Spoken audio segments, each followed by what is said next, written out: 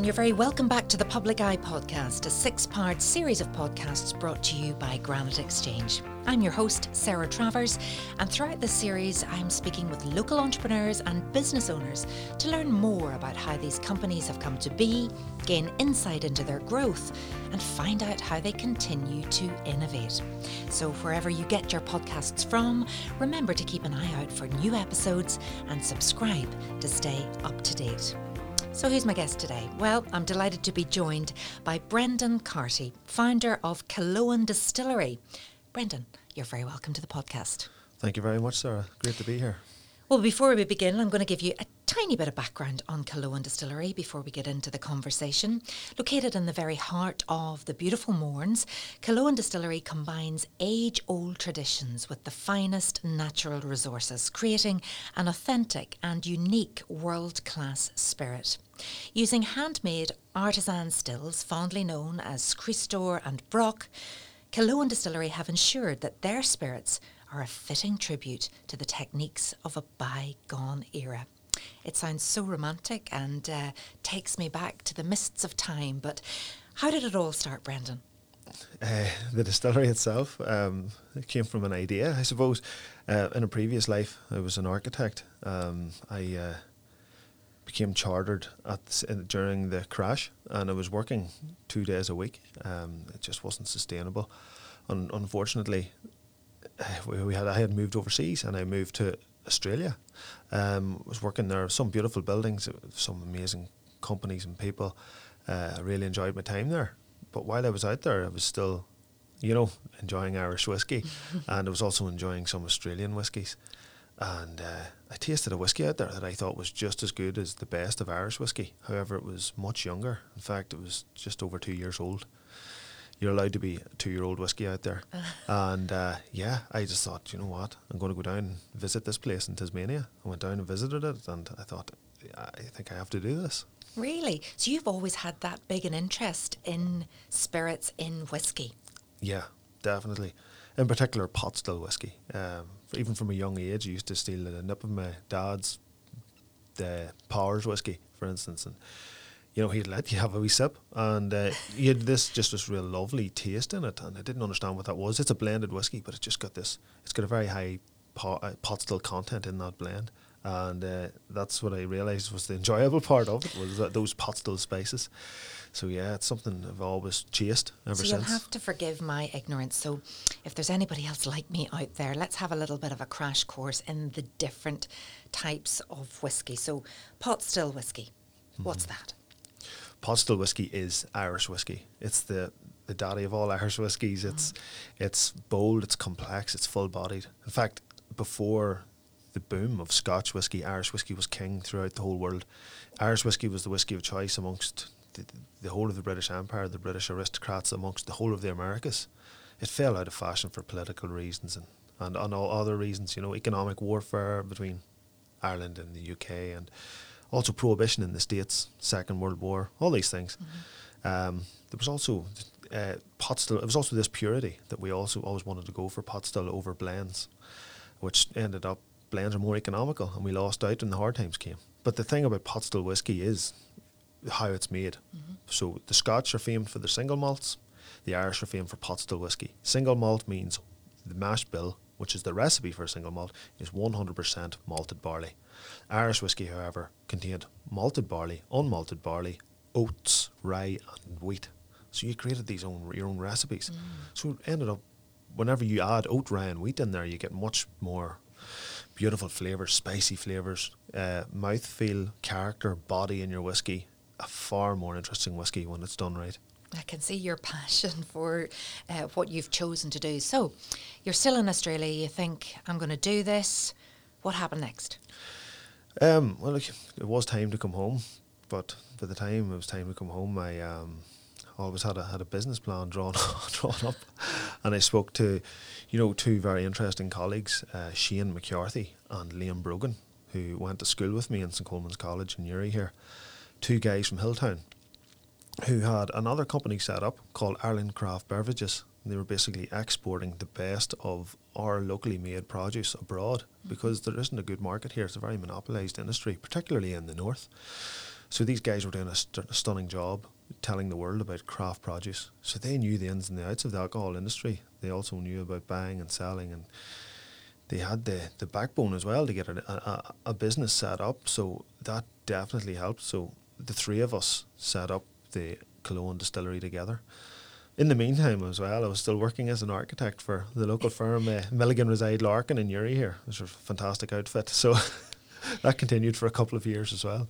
Well, that's what they always say. You have to have something else. You have a bit of a side hustle until you can go on your own, out on your own. What about your family? What did they make of what you were doing? People thought you were mad, you know, especially a career that you worked, you know, so long and hard for, 7.5 years in university, scraping and being broke, working extremely long hours, sitting up all night making models and designs and studying for exams, legal exams at the end. And I didn't throw away that career, but I still enjoy it as a hobby. But you've swapped them over now, so that the architecture's become your hobby. But maybe your family are going, "Are you crazy?" They did, and friends of the family, and trusted relatives, trusted friends. But it's worked out okay, though, hasn't it? So far, so good. Yeah, so it definitely has. How long ago was that then? So that would have been then about 3 years ago. Because although all the work was done in the background, you were working away subconsciously in this business and still working as an architect, and you were living two lives. You didn't know what to do, and then eventually, about 3 years ago, you just took the jump.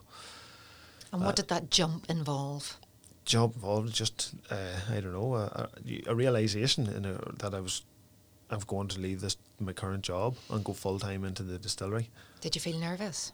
Oh yeah, absolutely. Very frightening.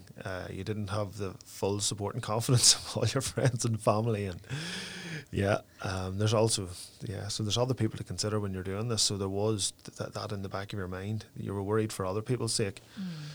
But it was a risk worth taking. Now, you needed a location for this. Tell me a bit about where you are located, because it sounds idyllic. What's it like? Beautiful location. There's a wonderful townland called Kilfagan, or Kilfahan, as the locals would call it. And it's nestled between two mountains in the Mournes, Formal and Knockshee. Knockshee, basically the Irish for, Cruckshee, the hill of the fairies. There's lots of lore and tradition around the area. Overlooking the Irish Sea in Carlingford Lough, in the Mournes. It's got its own little microclimate, fluctuating temperatures, perfect for aging whiskey. It's a very tight rural lane. It's difficult to get lorries up and down for deliveries and collections, but we make do. It's Ireland's smallest distillery, and it's got this tremendous group of followers, people who have been following us from day on, and it's growing. They call themselves the Cologne cult, in fact, and they set themselves up, and we've given them our blessing, and they've worked wonders for us. So social media has been fantastic. Social media as well, yeah, and supporters have basically organised themselves in social media for us, which is great. So when you started the whole distilling process, what did you actually need in your small distillery? HMRC approval. Right. Which is the main thing, because HMRC police alcohol very tightly. Yes. It's not the most interesting thing in the world. It's not like talking about mash bills and flavours, but it's so important. It's a bond. They see that as storing alcohol is storing their money. So once alcohol leaves our premises, £28.40 per litre of alcohol needs to be paid directly to the government, plus VAT on top of that. It's a lot of dough. So they need to see that as secure. So there's a lot of checks. They keep a lot of records. They also carry out checks and visits, investigations if anything goes wrong. Security is paramount. Cameras, burglar alarms, double doors, metal doors, good Lord, window really? protection, all these things. So this is a bond. So we had to get expertise in that matter. So there's a local lady from the Dublin Road here in Uri, Anita Farmer. She basically would be the expert for the region in that area, and we got our approvals in record time thanks to her expertise. So if anybody needs to set up a distillery, you need an Anita Farmer to do that. You need Anita. Well, there's such a great history of distilling, though, in this part of the world, and it's really having something of a renaissance. Yeah, it is indeed. In fact, there's a regionalism starting to emerge in Irish whiskey. You've got the Cork contingent, that the beautiful Middleton and those pot stills that are owned by Pernod Ricard. And then you've got West Cork, which is an independent distillery further out, which is another beast of a distillery, two giant distilleries. And then in County Down, I think there's more distilleries in County Down than any other county in Ireland. Yeah. And they've all got their own different accents and dialects. Acklandville Distillery, for instance, just over the other side of Strangford, southeast down. They're amazing people over there, and they've been about now for a long time. The whiskies they're producing are fantastic too. And right here in Uri, Matt Darcy's, for instance, it just goes on and on. So whenever we are able to get up and running and travel again, I mean, I would imagine that, there's a huge world out there and so many whiskey drinkers. Maybe County Down can be, bringing the tourists here on that whiskey trail. I agree. Yeah, if you look to Scotland, for instance, there's Speyside, there's Islay, Highland, Lowland, all these different regions in their whiskey. Tasmania itself has a massive tourism industry. We're actually I'm part of a tourism group here called Visit Mourne. So Tracy Mooney's heading that up from the Newry Council, and there's a lot of different businesses joined together for tourism to boost this as a tourist region, and it ties in the Mourne and Gullion region as well. And I think once it opens up, as you say, this region will explode for quality tourism, high-end tourism, and that's what we want. It's so exciting. Now, tell me about actually producing the spirits, because, at what point can you actually sell the spirit that you've been making over the last number of years? Yeah, we've about 1 year to go until our own spirit is actually called whiskey, and we've had our spirits tasted by some of the most respected palates in the industry, and they've been saying wonderful things. Oh, wow. What have they been saying? I don't want to sort of big ourselves up because we do. They're still quite anxious about the whole thing, but yeah, they're basically saying that it's tasting amazing. We're making Irish whiskey the way it was made, the way it should be made. It's bold, it's full-bodied, it's complex. None of the three myths of Irish whiskey that you might hear in marketing. When Irish whiskey had to survive, they told the three lies that Irish whiskey's always triple distilled, smooth, and non-peated. You're saying that's a lie? Irish whiskey became triple distilled, yes. And we had to market ourselves as something to survive, and smooth Irish whiskey seemed to fill that void and keep us alive for a while. But that's what we hear all the time when you think about Irish whiskey. So what are you saying then? If you talk to our grandparents and they would have spoke fondly of pot still Irish whiskey, they would have said there was eating and drinking in it. Bold, full-bodied, spicy stuff. You could chew on it. That's because of the oat in there. And whenever you use pot still spice, there was a lot of spice in there as well. And it was bloody peated as much as it was unpeated. Peated whiskey in Ireland, it isn't just a new phenomena. So Cologne's making peated pot still Irish whiskey with old school mash bills, extra oat, rye and wheat, as well as malted barley and unmalted barley. These all create, for instance, unmalted barley creates pepper, malted barley gives this lovely honey sweet note, rye creates its own spice, ginger, oat is like cream and mouthfeel. It's like cooking with oil and not cooking with oil. When you don't cook with oil, you don't make nice food. When you do cook with oil, you make lovely food. Oat is the oil. And if there's oil in your palate, the flavours stay there for longer. And that's what pot still is all about. I don't think I've ever interviewed anybody about alcohol or spirits, and I actually felt hungry. I want to sample some of these. Tell me about the artisan stills that you have, and you've got names for them. Yeah, so there's two stills. They're flame fed. At the time, I think there's one or two distilleries in Ireland now with flame under the stills, but we were the first people to bring that back. Wow. Using fire under a still is a difficult thing to get past, your health and safety issues, but when you do it safely and do it right, it's good. In fact, it's amazing because when you use fire under the still, it burns at the base of the still and creates a chemical process known as a Maillard reaction. Any chefs out there or studied culinary backgrounds, they would know what that means. Maillard reaction is when amino acids and sugars char at the base of the still and create a caramelization, and it adds another layer of dimension of flavour to the whiskey. So we also use worm tub condensers. They fell out of fashion in the 60s because they're highly inefficient. So our stills are running for far longer than they need to. We should be running them maybe on a 6-hour shift instead. We would need to run them over 12 hours to create a beautiful spirit. So that's another. The worm tub makes a much more bold, full-bodied spirit. The two names are interesting because Brock is a fun name. Brock just comes from badger, the Irish for badger. There's a lot of badgers around Kilfechan, and it's quite low set and solid, and it reminded us of a badger. And then Creastor is a bigger still. It's the wash still. It's 1,000 litres. So we just named it aptly after an important young man who died actually 3 years ago this month from the local area, and he was very fondly connected to the Franklin family who we leased the shed off as a long-term lease. So there's a nice connection there with that name, Creekstore being the Irish for Christopher. So That's yeah. lovely. This is really like a masterclass for pot still whiskey distilling. I'm jotting all of these words down that I've never even heard before, and learning about things like the Maillard reaction and flame fired. But this podcast is sponsored by Granite Legal Services, a niche business and immigration law practice located in the heart of Newry City. Granite Legal Services provides legal advice to both individuals and companies alike across a wide range of industries, from employment, commercial or corporate law matters to immigration law. Granite Legal Services focuses on providing legally sound, practical advice to its clients.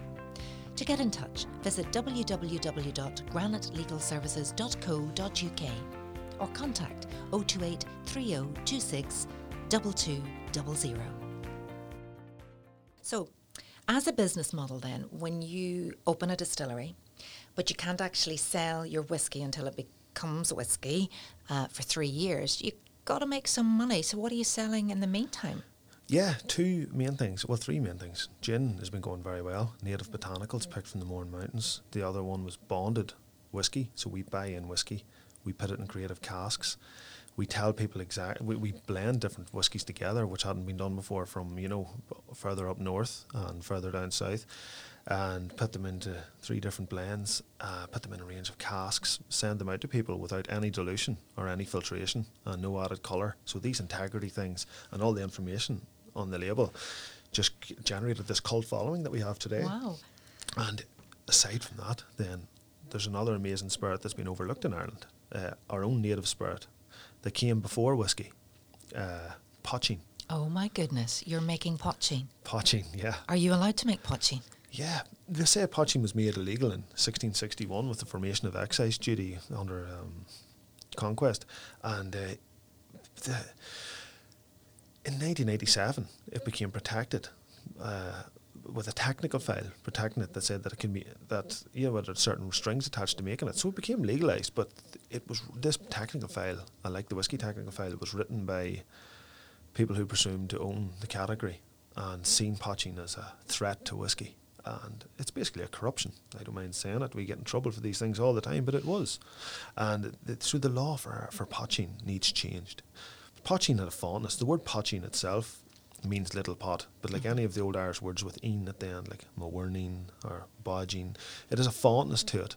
So everybody had a pot in the community when they were making poaching back in the day, and poaching was made nice. It was beautiful spirit. But whenever you're forced into the hills and glens to make it in the back of, using secondary hand equipment or whatever, poor equipment, you're going to make poor poachings. And unfortunately, it's got a bad name. But poaching, when it's made well, is an amazing produce. And it is the unsung hero of Irish distillation, and we should be promoting it for ourselves and worldwide and enjoying that. So you have really, stumbled across something that could be our best kept secret. Now, from my experience of poaching, which is very, very limited, I remember trying a little sample of something. It was quite strong. Yeah, it can be. And not cut well, maybe, and not diluted slightly. And the cuts are important in distillation. The first bit you get out of your distillation, you should be discarding that. That's methanol. Methanol creates blindness in a best case situation. Oh my goodness, that explains a lot. Yeah, otherwise liver failure or worse. So you need to be very skilled. What you do with that. Some people will put that back into the poaching, not realising, and things can go wrong. So you can wake up with a very bad headache. Yeah. So how can you regulate that? I mean, there could be people listening to this going, seriously? I'm allowed to purchase poaching, but they might be apprehensive about what might happen. Yeah, but if it's made in a registered place, the HMRC have done their checks, you know what you're doing. And there's also health and safety checks done for, food production facilities, and any good poachings are made. People know what they're doing. And so here's another thing. Is this a myth? Is it made from potatoes? It is a myth. Yeah. That's a myth. There might have been a little bit of potato used, but if you think potato, although they're a massive part of the Irish diet, potato is a newcomer to Ireland. Around the Victorian times, it was, capitalised with their laissez-faire economics, and potato is a stranger. It's a Peruvian vegetable root. It came here quite recently, if we think about it. Gosh. Poaching predates the potato. We made poaching, and we still do to this day, from grain, from oats, rye, wheat. Basically, it's an unaged pot still whiskey. I'm sure people are loving listening to this. Honestly, it is so interesting.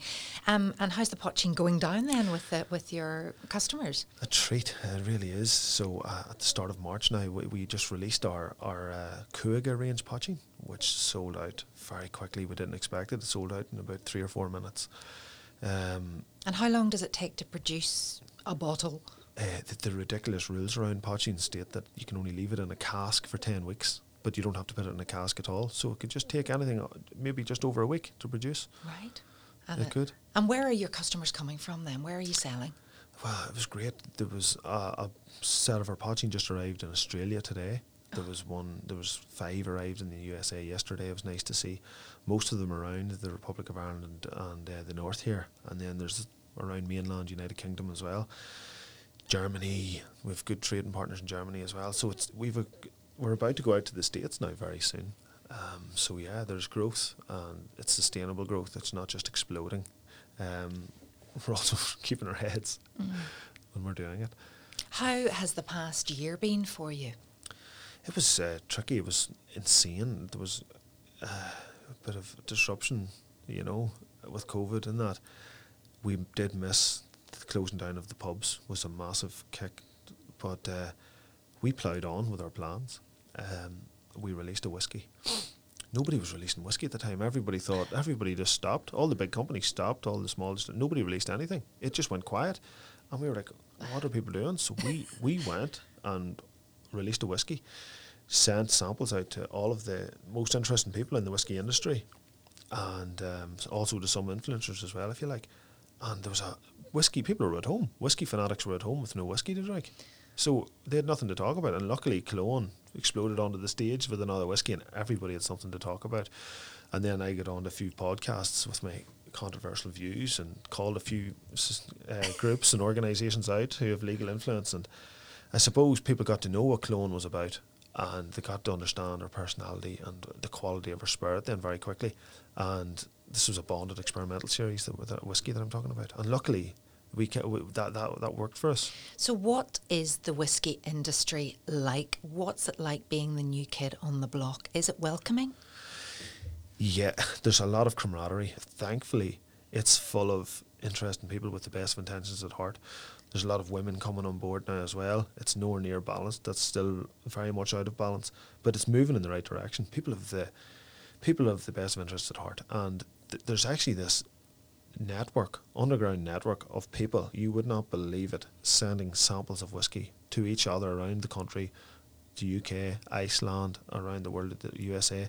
Basically, if you buy a bottle of whiskey and you want to taste it, and they sell out fast, people split their bottles up, pour them out into miniature bottles, and my house is probably coming down with miniature bottles from right? buying my own, shipping them out to other people and receiving them from other people. It's just this wonderful community of people looking out for each other. And is everybody wanting to try new things? I would have thought that you very much had the whiskey that you loved and you stuck to that, especially when it comes to where you get your whiskey from.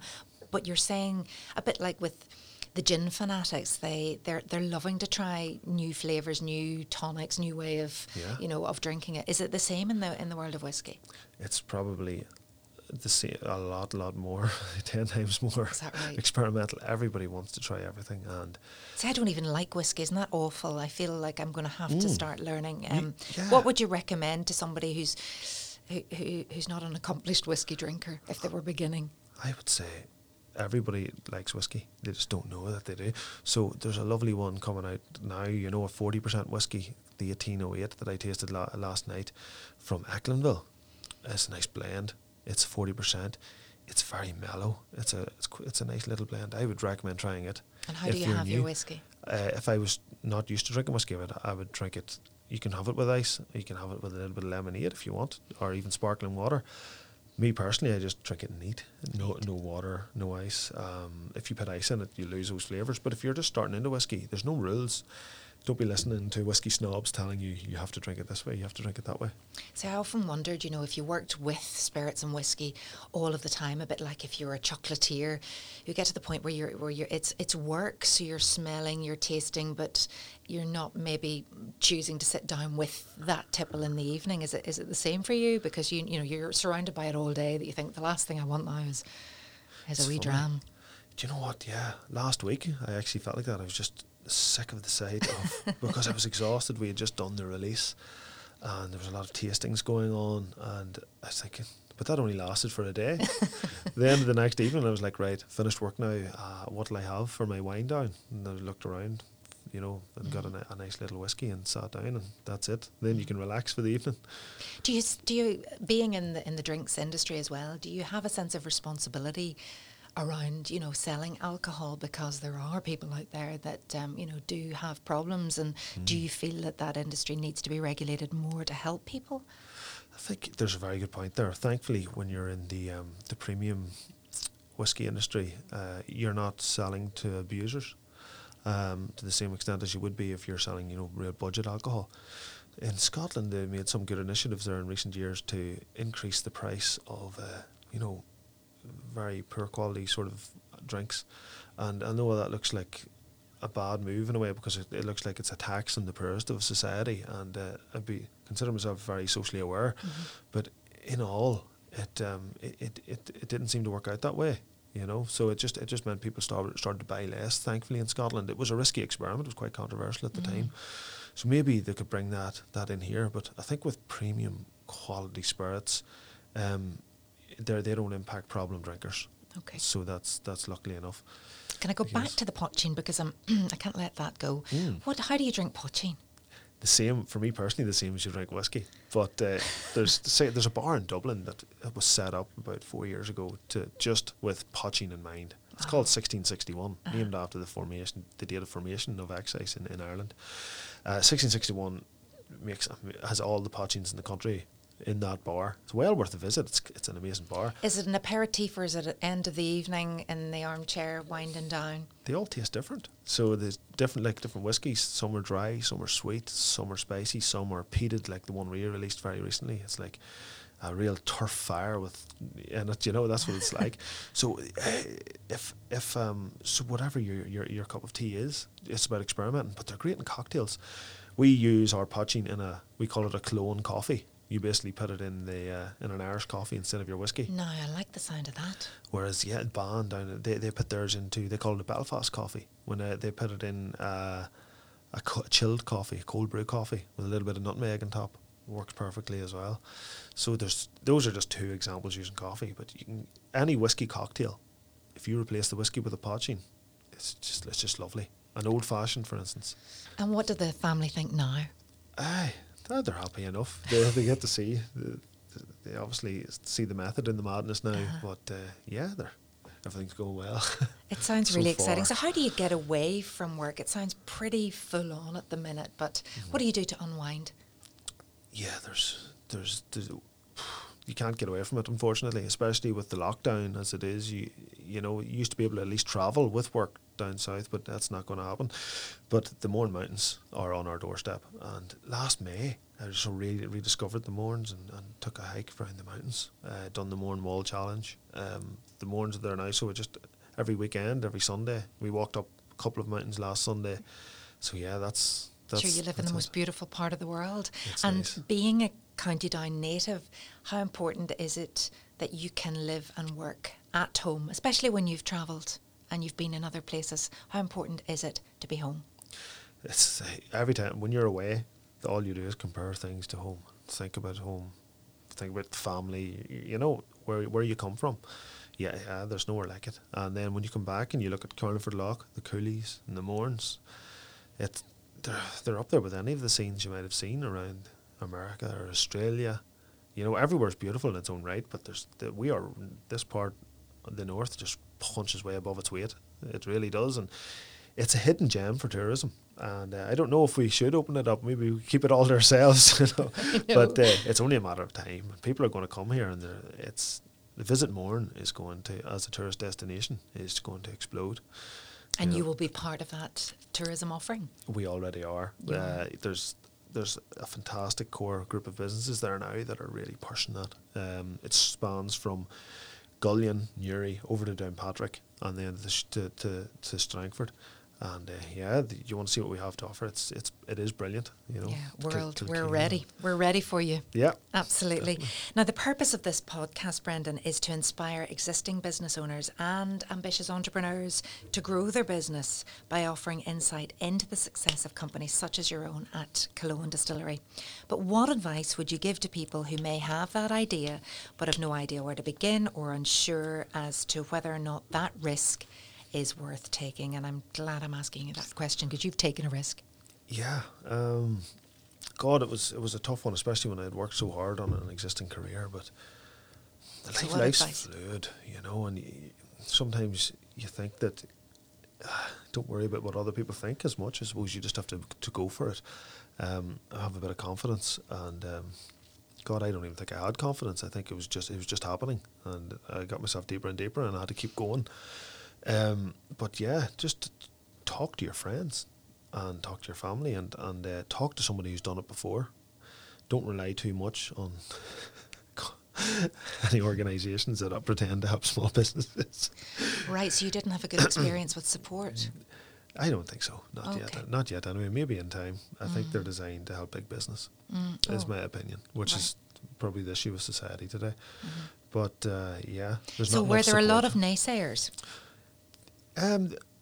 Yeah, people looking at you like you're mad, and they sort of would laugh, and you remember it now, and it makes it so much more motivating when people think that it's not a good idea, or when they sort of write you off at an early stage, and just lump you in. Even some good friends have done it, and it just makes it so much more motivating because you can just sit back now and go, right, it's actually still working. There's a lot of challenges ahead. We're still a young company, not all out of the woods yet, but at the same time. So was it just thranness that kept you going, do you think? I think so. It definitely was. It's a motivating factor, and and it's paid off. Shane McCarthy and Liam Brogan, in their success of their own company as well, and all companies have challenges, but the guys that put out their support as well, just that, it does help. You had somebody who had your back. You had two guys who had your back, and that was great. Yeah, they had. I think one thing they had was confidence anyway, and that was great, Okay, well, great advice then if anybody's listening. So a bit of thranness and some confidence to keep going. Yeah, and even if it's not your own confidence, just have borrowed confidence from somebody else. It's just as good. Love it. Yeah. Brendan Carty, founder of Killowen Distillery, thank you so much for being my guest on the Public Eye podcast. Thank you very much, Sarah. Appreciate it. Thanks, folks, also for joining us wherever you are, and join me for the next episode coming up soon. This podcast was recorded in Granite Podcast Studio. Interested in starting up your own podcast but don't know how? Granite Podcast Studio can help. Record your podcast in our state-of-the-art studio, which is based in the heart of Newry City. Our studio has cutting-edge and user-friendly technology and can seat up to 4 people. We also provide an editing service for our team, using your guidance and editing notes to provide you with a flawless finished product, leaving your listeners wanting more. For more information on how you can get started, visit www.granitepodcaststudio.com.